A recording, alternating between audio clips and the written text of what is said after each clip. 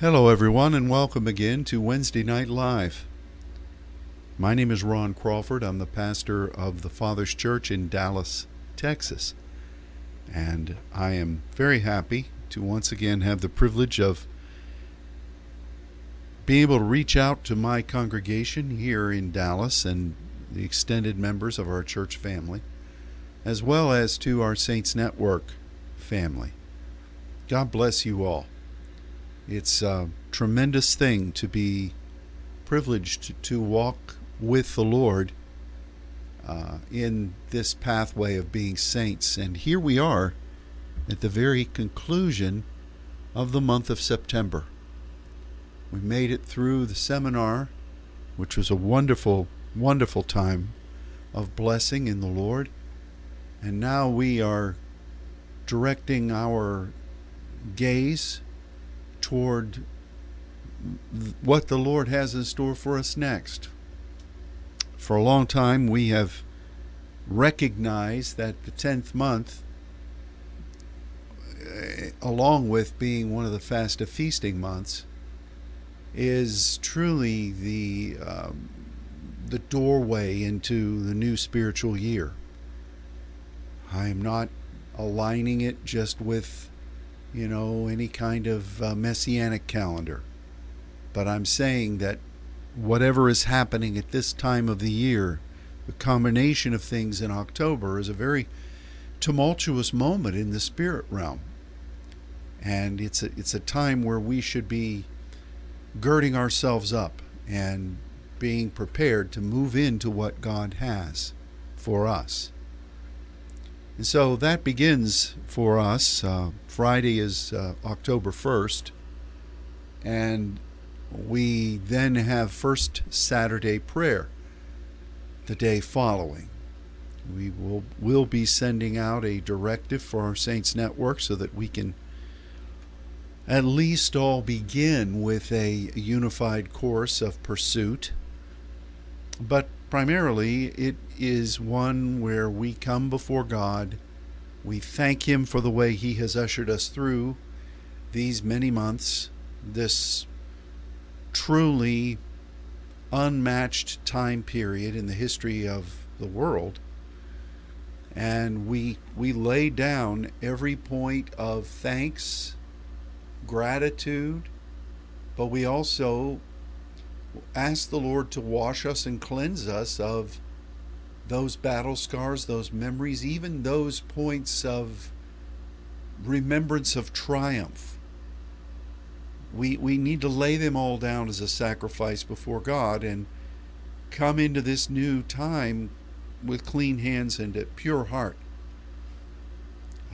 Our garments, spiritual garments, need to be laid out and let the fire of the Lord consume them as an offering, according to what the book of Isaiah writes. And we need to be outfitted with whatever type of garb the Father knows we need spiritually as we go forth into the new. So that's a lot of things to be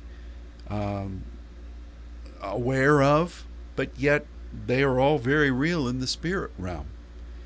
And so we come to pray this coming Saturday. And we truly do those things. We thank the Lord. We ask Him to cleanse us. We ask Him to heal us. We ask Him to assuage the anguish, if there is any, or the memories of harrowing times. And let the balm of Gilead touch and address them.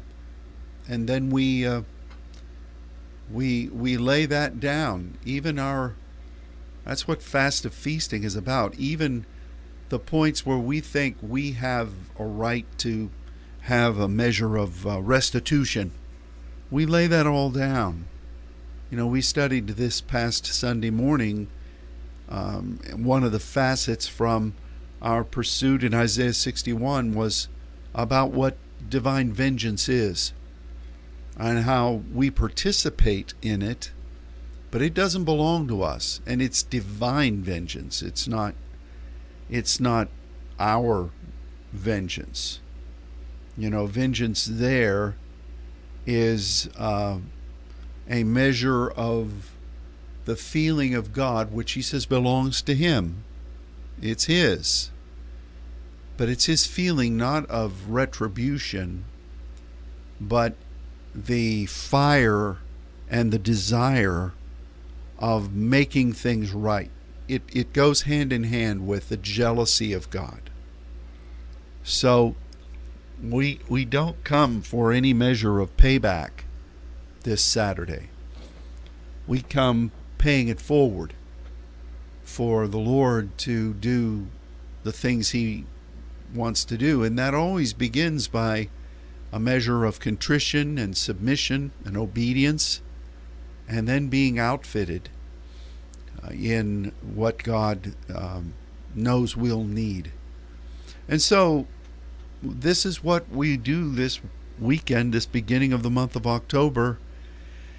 And I proclaim over all of the saints that you will be protected and covered, and that there will be no ill that comes near you, and that you will overcome in the Lord and be launched forward as a pioneer into the things that the Spirit has ordained for this year to come spiritually. So look for that email with a poetic directive but most importantly, let's set aside time even now in our planning for prayer on this coming Saturday. Over the past few weeks, if you have been paying attention at all in our Saints Network gatherings, you know that God has opened the door for us to gain a more complete understanding of what the repentance of God really is. And we've had a number of teachings where the Spirit has led us, and I have to tell you that I don't remember God dropping a bombshell topic on us at the beginning of a seminar. Usually, we have the privilege of receiving line upon line instruction through the months leading up to a seminar. And we did get that this year. And so many of the topics that I had intended to speak on again were sidelined so that we could pursue this discussion of Nacham and Halah. And I believe that the Lord is not only teaching us, but He's welcoming us into a deeper measure of commune in those things. That's a privilege. It's an honor. And so we came into this past Sunday, and the Lord started to talk to us about what it meant to have the garment of praise for the spirit of heaviness, and we took a much more intense look at Isaiah 61, the sermon that Jesus spoke on his first message in Luke chapter 4. And we talked about a number of things there. We talked about the different ways that we, through Nacham, are supposed to be ministering to those that mourn, or those places that are dried up and that are on the way to becoming destitute, or who already have reached that destination. And we talked about it in a lot of different ways, and it was like a fire hydrant of insight. And I have to admit, I am thrilled to receive those kinds of deliveries of meat from the Father. And in truth, we as pneumaticos saints need to be people who recognize this is the way God deals with his sons. And you think about, even when we talk about the process of having an encounter with God and then processing and interpreting. When God moves, no matter which way it is, it's overwhelming. And then we, as the recipient, as the invited participant, have the privilege of deducing, writing what we know happened, recording, testifying of it, as it were. And then over the process of time, so many of those factors of that visitation become clarified. So to me, when God gives a word like we got in Isaiah 61, it was so revelatory and it encompassed so many concepts that the Spirit of God has painstakingly taught us over the years from the Word, that it was a delivery. I mean, it was overwhelming, and I feel kind of badly in some ways, and always have, when we have visitors who are there or those that are newcomers to our walk, because I know that as a pastor, they're not used to that kind of thing. And secondly, they're usually not caught up with the steps that the Spirit led us through from our study of the Word that sets the stage for that. And I have grappled with this over the years and felt badly. I'm enthused. You do what God says to do and you build off of it, because that's how our doctrinal positions from the Scripture have been established over these many years. So I'm not faulting that, but there's no way you can dumb it down, and there's no way that you can extend it out. You could take Psalm 61, Isaiah 61, and do an extended series just on it, taking each particular segment of it. We touched on them. We gave definitions rapidly and effectively, but we didn't sit down and mash the food and spoon feed everybody. You see, that is, I'm not making excuses. I'm just saying this is the way God has brought us to where we are. This is the way God moves. When you have an encounter with God, it's like what we've talked about with Moses in the cleft of the rock. You're there standing where he says for you to stand. His hand of partnership is covering you, and his glory is moving past you.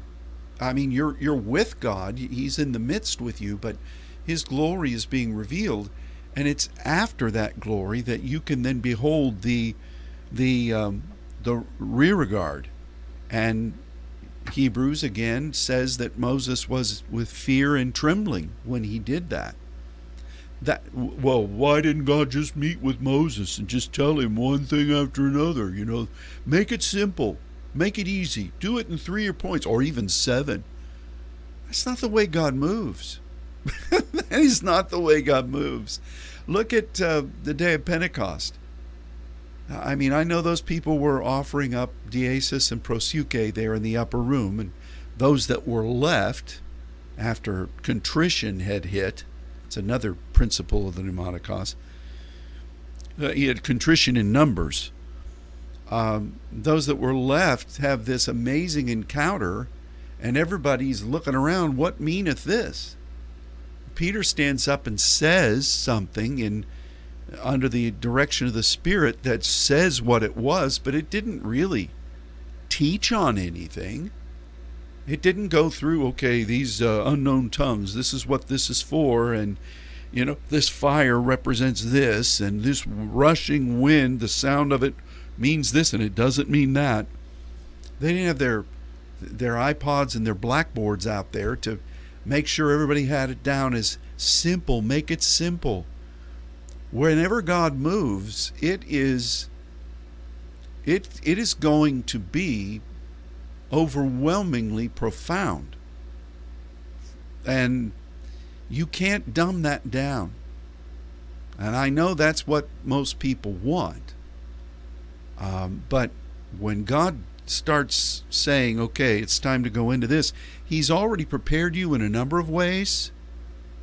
And you have submitted yourself to open the door for that. But you just better get ready. When God moves, you're not going to be able to explain it immediately.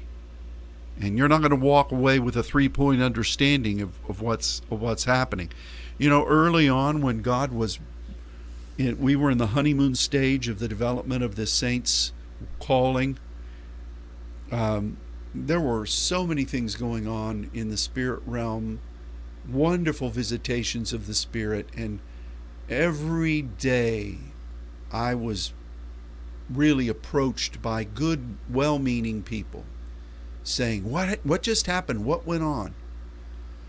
And in the meantime, I was being shown things by the Lord that had to do with what our responsibilities were, what the Spirit wanted out of all of those things to teach the people from the Word on right then, and how to keep things processed but under somewhat of a control so it didn't spiral like a wayward Roman candle.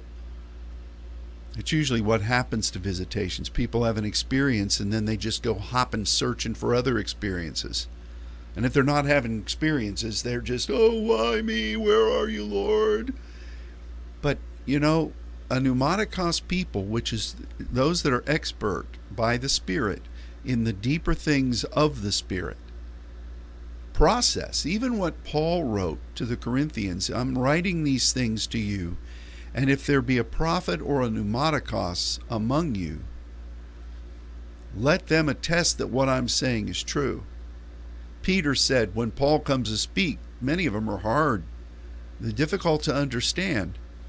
That's the way revelation is, my friends. And you can't excuse it. It doesn't build an amazing flock of people who come because they want to hear, hey, what happened to me last week? Put a Band-Aid on it. Or, I just want to feel. You feel, yes, but you emerge with the imprint of the Lord, and God doesn't want a dumb bride. God doesn't want a token spouse that is easy on the eyes but stingy on the brains.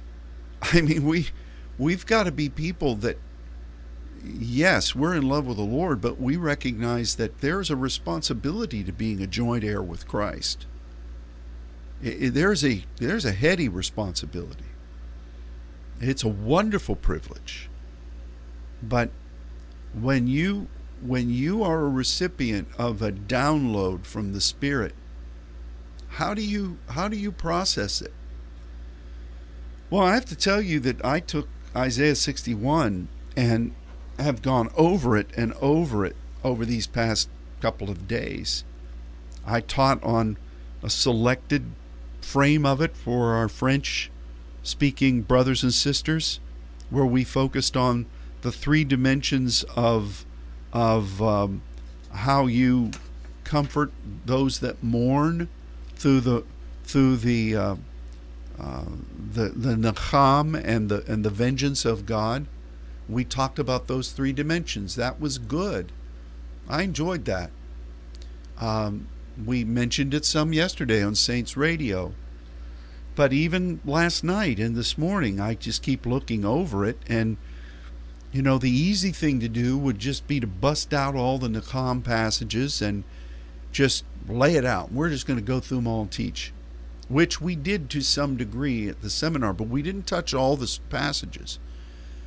We can only do what God directs us to do, and we don't need to be trying to help him out.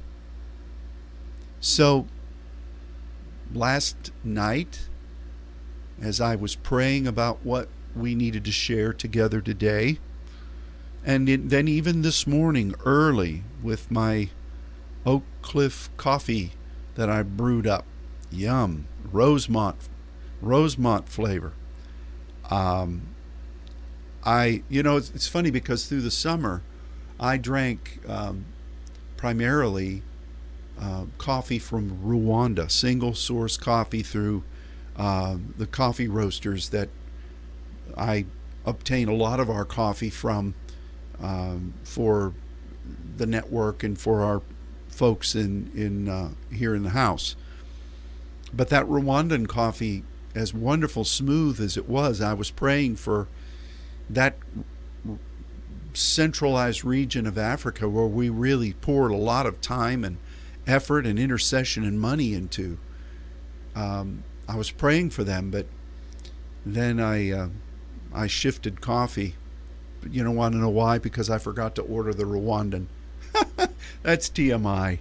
Some of you have already switched it off. Oh, see, he's just chit-chatting. I bless you. But the Lord directed me to Joel chapter 2. And here, most people, when they think of Joel 2, they think of that sermon that Peter gave on the day of Pentecost. They think of the promise of sons and daughters prophesying, old men dreaming dreams, young ones going in vision.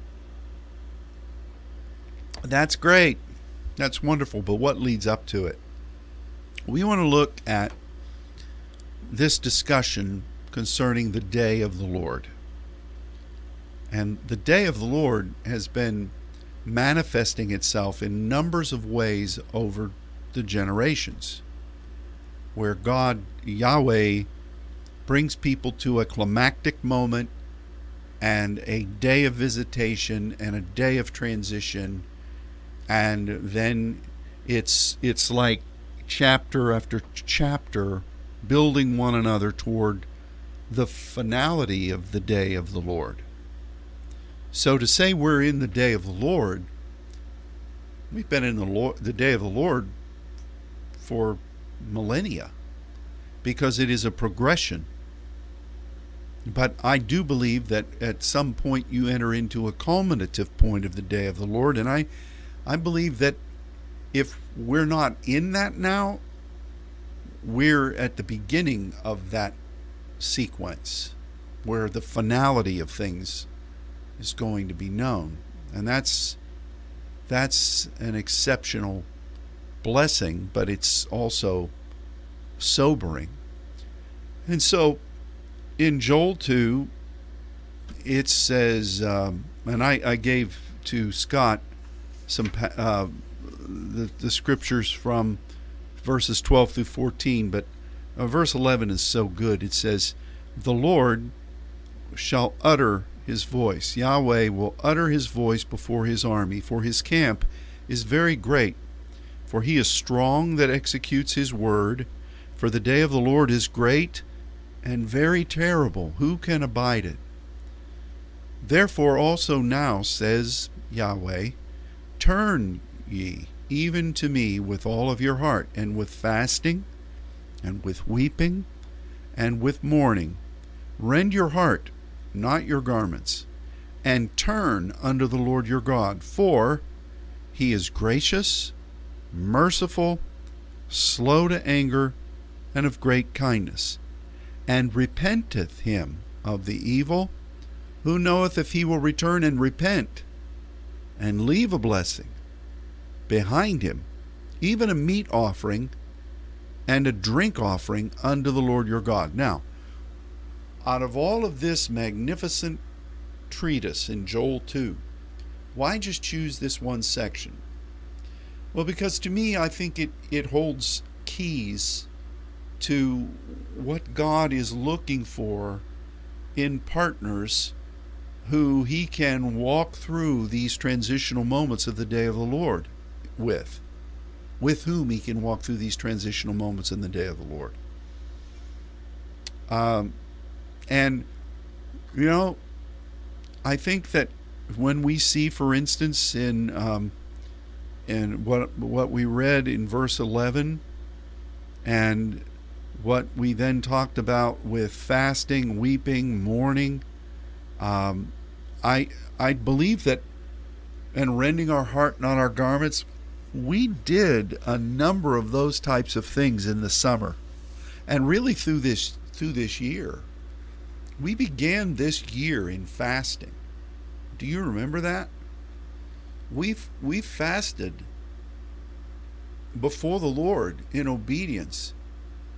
We even then had the 7th month, the last segment of this fast of feasting that we experienced, the preceding one. We did that with significant times of prophetically invoked points of prayer and fasting. And we were asking God to prepare us. We were asking Him to look upon us. And I think even though we didn't recognize that this certain segment of insight and invitation was what was coming, we did this to Him, for Him. And it says there in verse 13, for He is gracious. That's the term hanam, that's grace, which is promotion, which is looking to the new horizon. Merciful, which is not chesed here. It is the term that means a new beginning. It is often descriptive of the womb. And so it's God beginning something new. Slow to anger. This is kind of strange because it can mean two things. It can mean like long suffering, extended arms, or in some ways it can also mean a long nose, which really implies patience. It's not really, to me, it can be applied to anger, but it speaks more of the character of God, where He's not in any hurry. And he gives you room to engage with Him. And He takes His time, because God is about the journey. He's not trying to get there to the destination quick. He could, but He's more about spending time with you. So you've got the graciousness of the invitation to partner with something new. You have the inception of being willing to come into that matrix of the new thing in the Lord. You have God's patience that is that's just abundant. He's not in any hurry, but He is on a mission. And then you have of great kindness, and here is our friend chesed. This is the normal mercy. Now, why the King James translators didn't put that in its proper form, I don't know. You have to remember that there were many different individuals that were working on that. They did a wonderful job. It was anointed, inspired. I use it.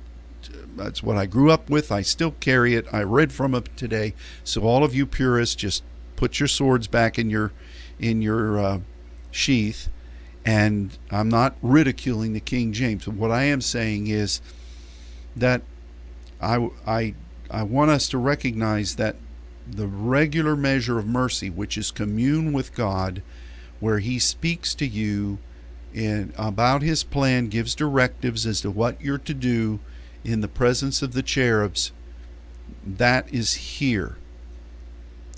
And so you could look at those four things as a casting of the voice, thunders, lightnings, earthquakes, because they certainly fit, but in a new measure, where God says, I want to do this in grace. I want to catch you up in contrition into that secret place of thunder, the womb.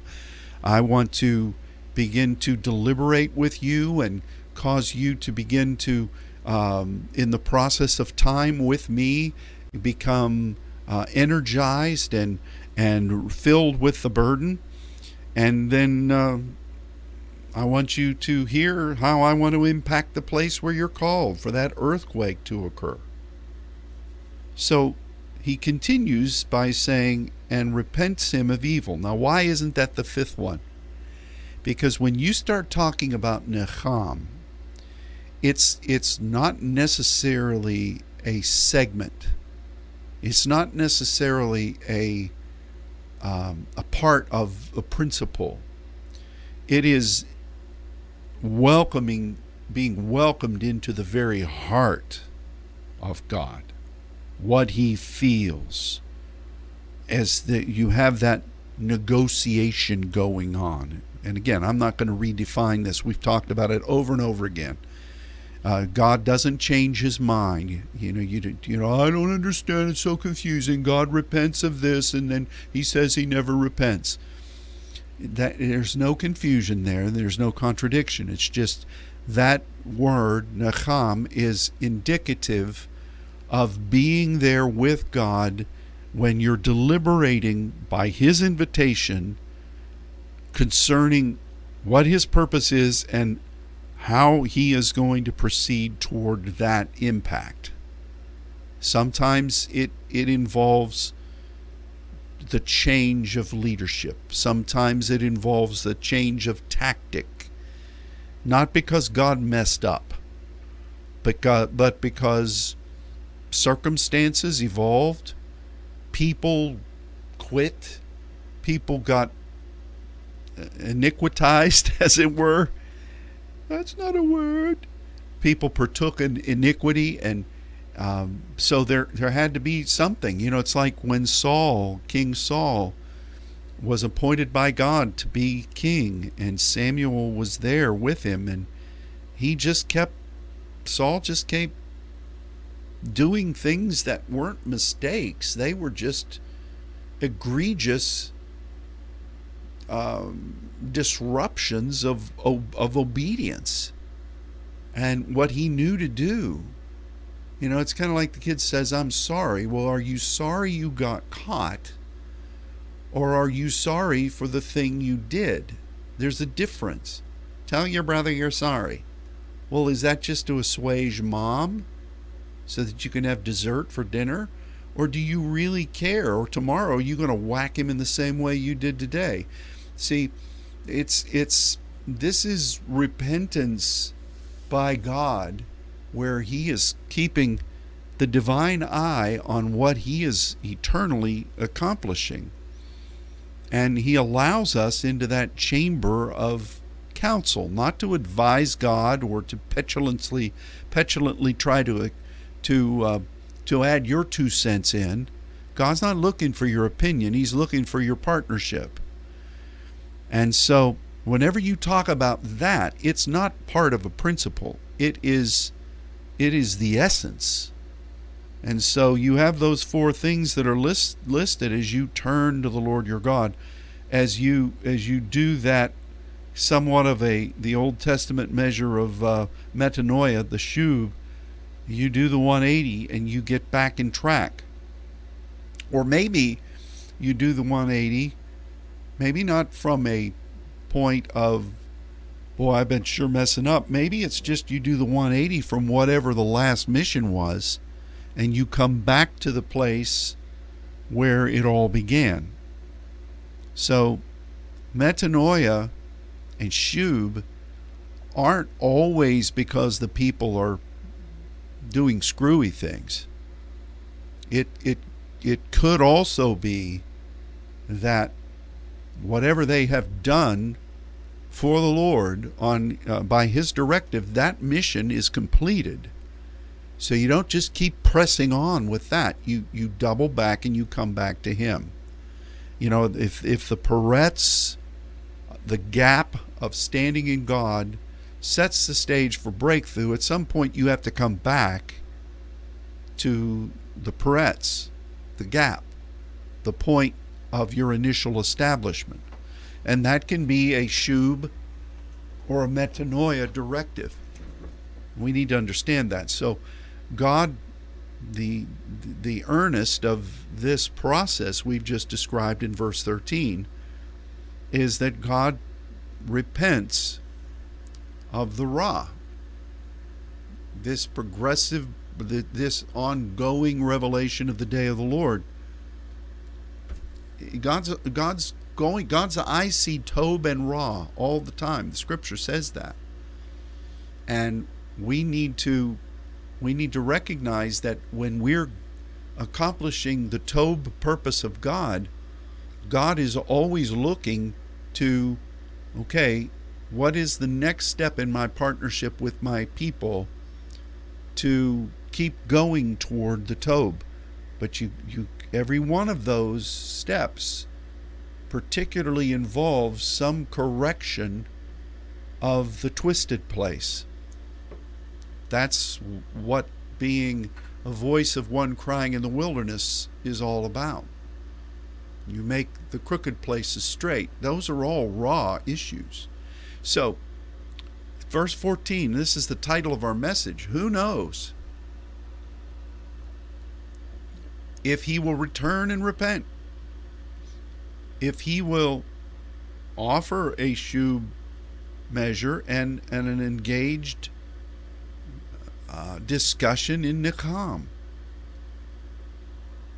What does that mean? Why does it say who knows? Because you've been doing these things under the direction of the Lord. We've seen the layout. It's very powerful. Are you just doing it by some chance, running up the flagpole, see if the Lord salutes? Or are you just hoping that somehow this directive you got from him is going to generate something? The who knows here has nothing to do with those kinds of miscreant thoughts. It has more to do with, we don't really know what God is going to do. But there will be the shub process, and there will be the Nakam. And what comes as a result? He will leave a baracha behind him. When you have that, hey, who left this baracha here? Remember what that term means? It means to kneel before a sovereign, to be commissioned to move forward into in authority, in a greater authority than what you had. And when you engage in this shub, coming back to this holy place, and you have participated in what God has commissioned for the moment, in that point of divine counsel, you're going to gain a measure where you kneel and you receive promotion, and you receive authority that is in anticipation of and commensurate with what you're going to be called to do. As he leaves behind him, here again is that Moses coming out from under the hand of God in the crevice and seeing what God has done in anticipation of his glory being revealed. When God's glory passed by in that place with Moses, what actually happened there? Was there any tangible thing that he could say, oh, God's glory passed by and whoosh, look what happened? We don't have any indication other than one of the instances, get ye down.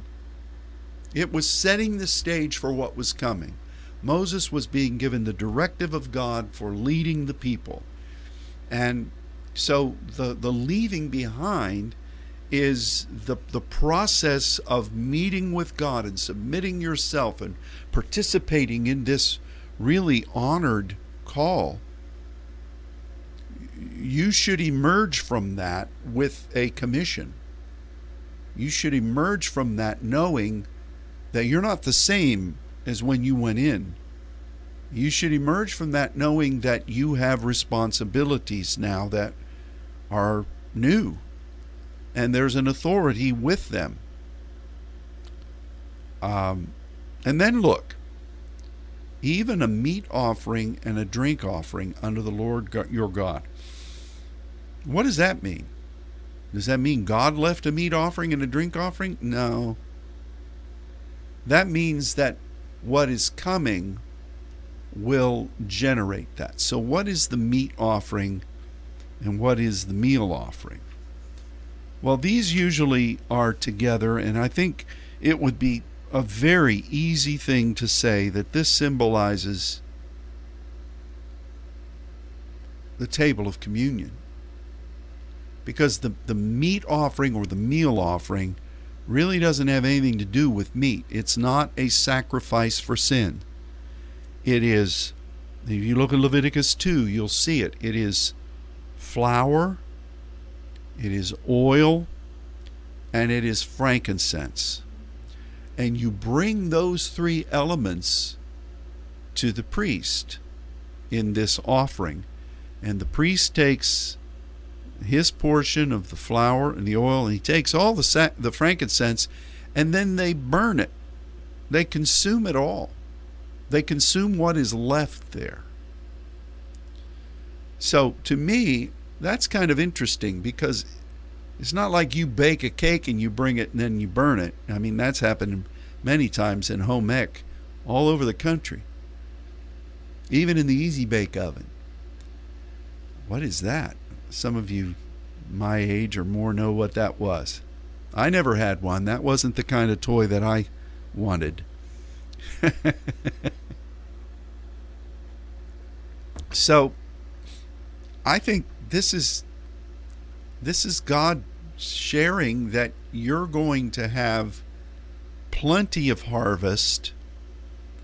You're going to, as priests, you're going to be able to, through the process, provide the instructions for people. You got to have this, you got to have this, and you got to have this. And you're going to be a recipient of that because you have done those things. God is going to allow that portion to remain with you. And you're going to need that because you got to keep representing this, as opposed to some people who teach on something and then it's out the window. The Spirit says that He'll bring all things to your remembrance. That's a promise we have to have. So, but this is all about a measure of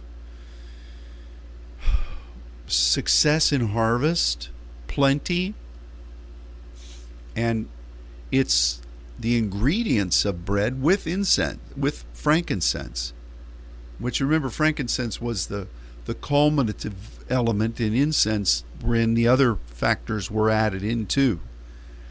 And but all three of those things were presented to the priest, and he took all of the frankincense, and he took a scoop of the meal and the oil. But then it was offered as a burnt offering to the Lord. That's kind of a strange thing. But if you are a Nakam individual, and if you are those that are partnering with God as priests and kings, you better know that what you do is not just for you.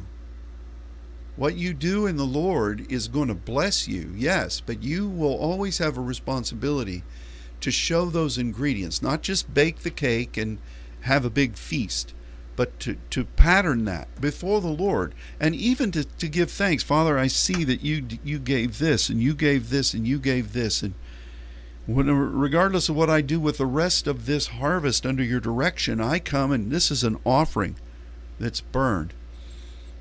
Now, in conjunction with that, in Joel 2, it says that a drink offering would also be there under the Lord your God. Now, the drink offering was regularly, usually, part of this meal offering.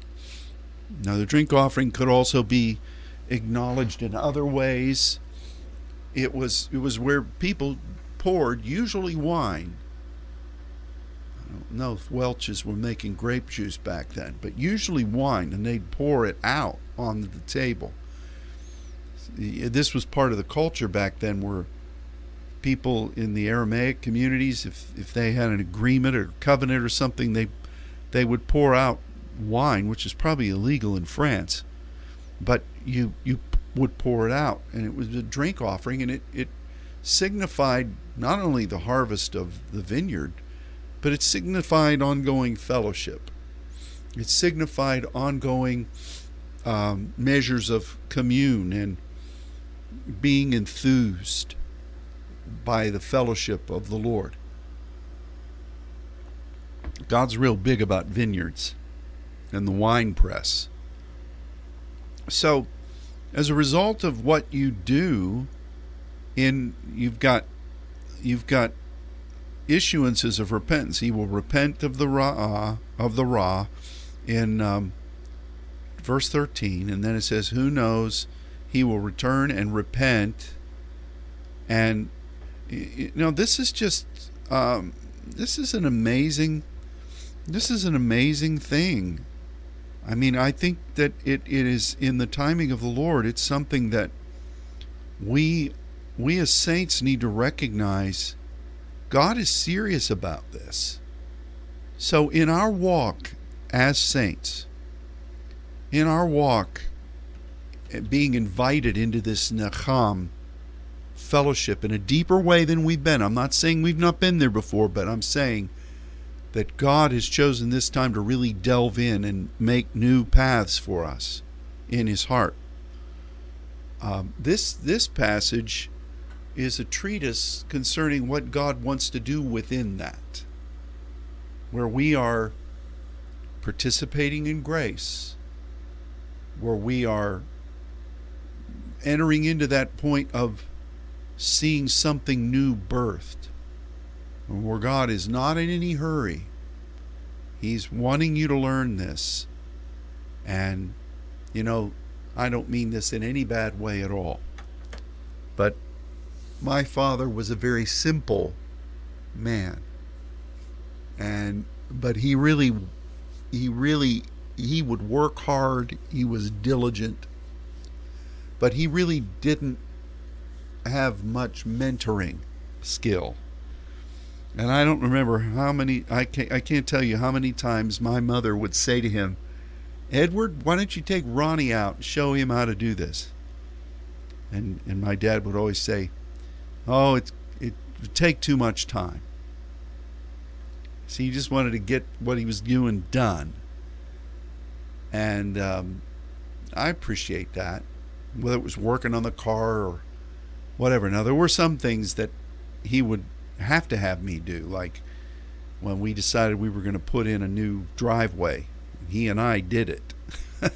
He needed manpower, and so that was an interesting thing. But God's not that way. I could do it myself a lot quicker.